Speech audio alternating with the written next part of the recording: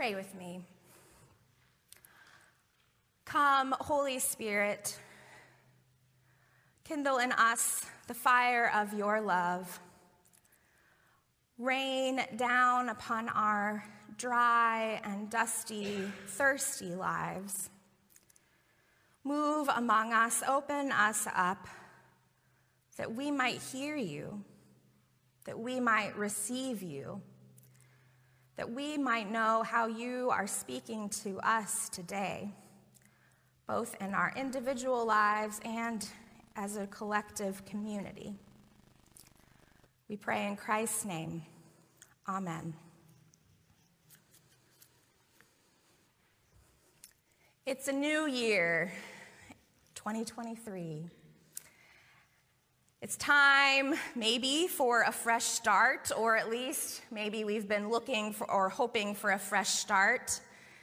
I don't know about you, but the last few years seem to just be a weird jumble of the pandemic and economic worries and just trying to muddle through and survive. 2020 rolled into 2021 and right into 2022, and it's all been a lot. And maybe it's just me, but it seems kind of odd that as a collective society, we haven't really grappled, I don't think, with what all we've experienced. But we want a fresh start, don't we? We want to turn the page and feel hopeful and, dare I say, excited about the new year, about how things might go. Often in life, we want these fresh starts. Sometimes we choose them.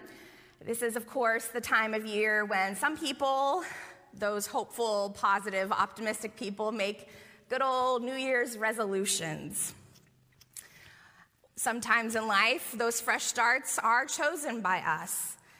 But sometimes we get a fresh start and we didn't want it. We lost a job, a marriage fell apart, someone we loved died.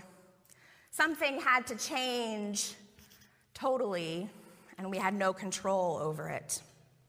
Sometimes we have that control, and sometimes we don't, but either way, change, unfortunately, is the one thing that's constant in this life. And my, how many of us really don't like change. I had to, and this is a very little example, but when we had to cancel Christmas Eve, or not, the whole holiday, but cancel our Christmas Eve services, I was a little discombobulated for, I hate to admit it, several days, because I had it in my mind that this is how it was going to go. And I had worked a while. You don't need to know. But anyway, I'm not saying this so you feel sorry for me, but telling you, sometimes things happen, and we just have to accept it and move on. For me, that was, again, a little example of this isn't happening, and I have to accept it. And I have to find a way to live with it and adjust it.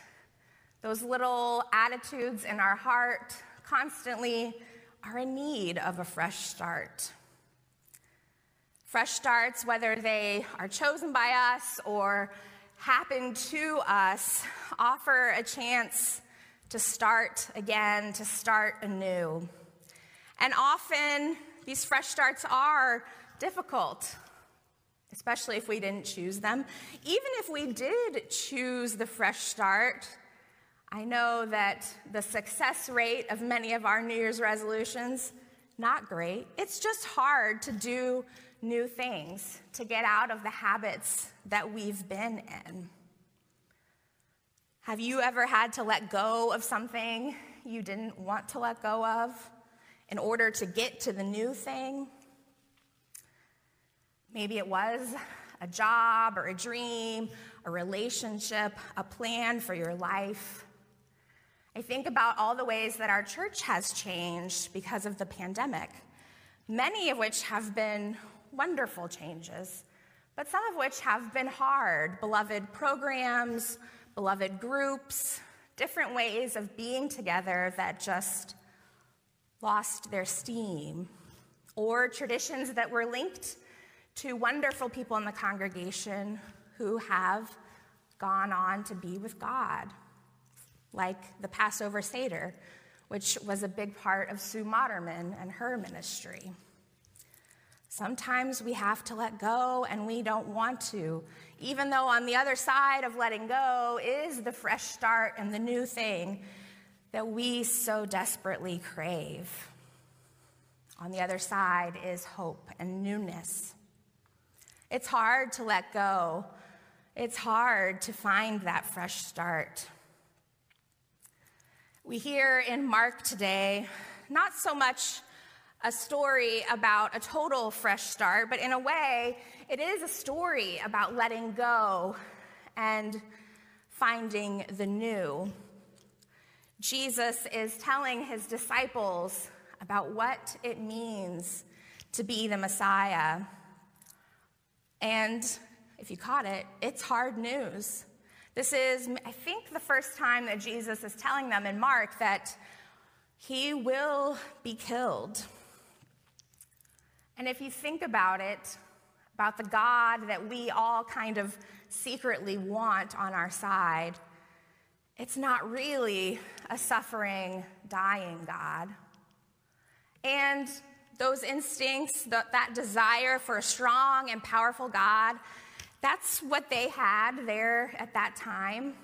They thought the Messiah would be a new king who would set all things right, make Israel strong again. And so Jesus is telling them that's not what's going to happen, that instead he will die at the hands of the powerful. And so we hear Peter scolding Jesus. Can you imagine scolding Jesus? You know, Jesus can take it, but just think the audacity to say, no, you're wrong. If you were to translate that word, the rebuke or the scold, it's kind of close to what we would say is shut up. Like, that's kind of what he's saying. And that's, you know, it's rude for us and for them. But there is that intensity that Peter's bringing to Jesus. He really isn't happy with what Jesus is saying. And then Jesus goes on to say, if you follow me, you must take up your cross and follow. You must suffer and die. You must lose your life to gain it.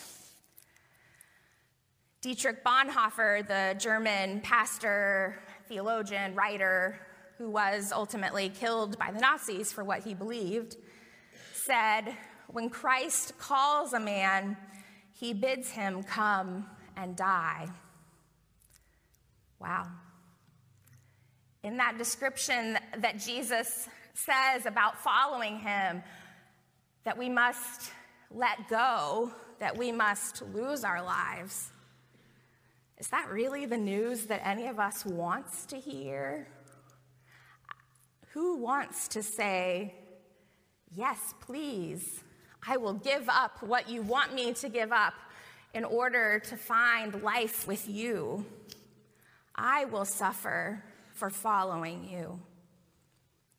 I think that's a hard ask for a lot of us. Who voluntarily signs up for that kind of discomfort, that kind of suffering?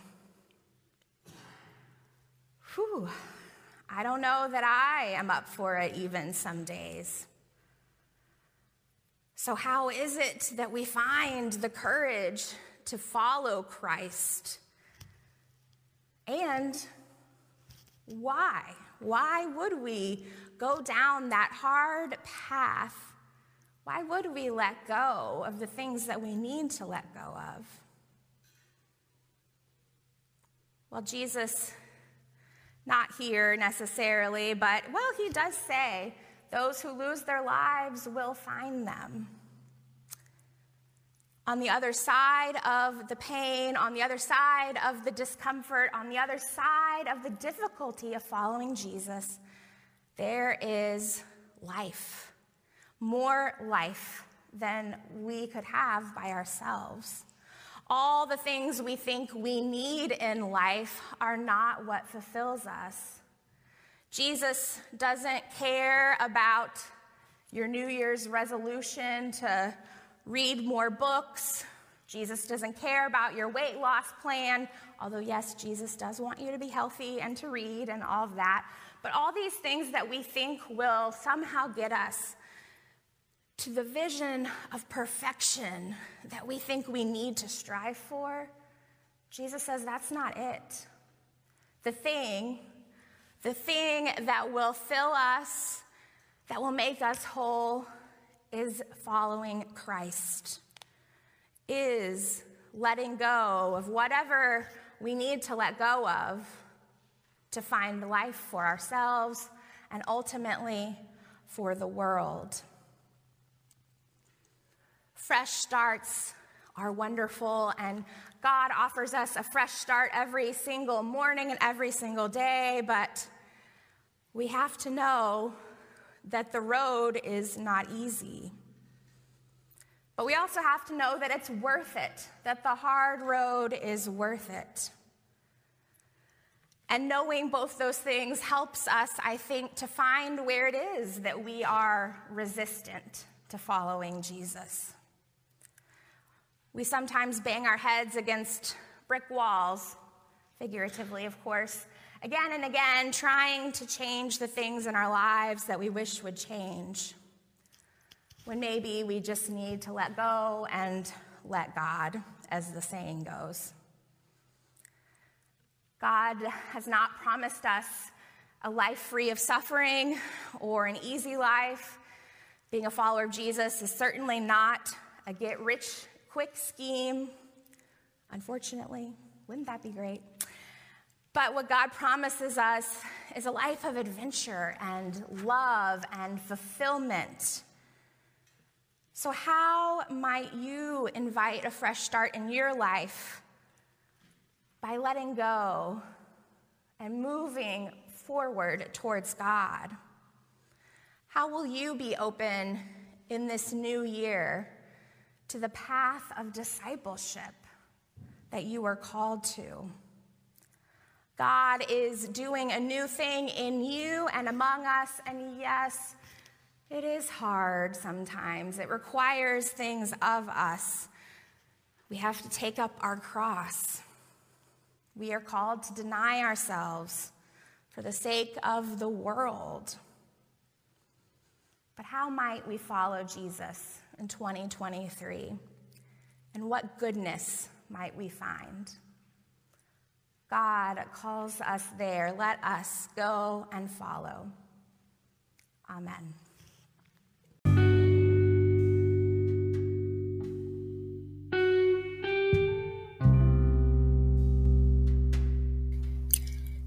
Welcome, everyone, to the First Presbyterian Church podcast. We are First Presbyterian in Elizabethtown, Kentucky, and we are glad that you are here listening with us, and we'd love to hear from you.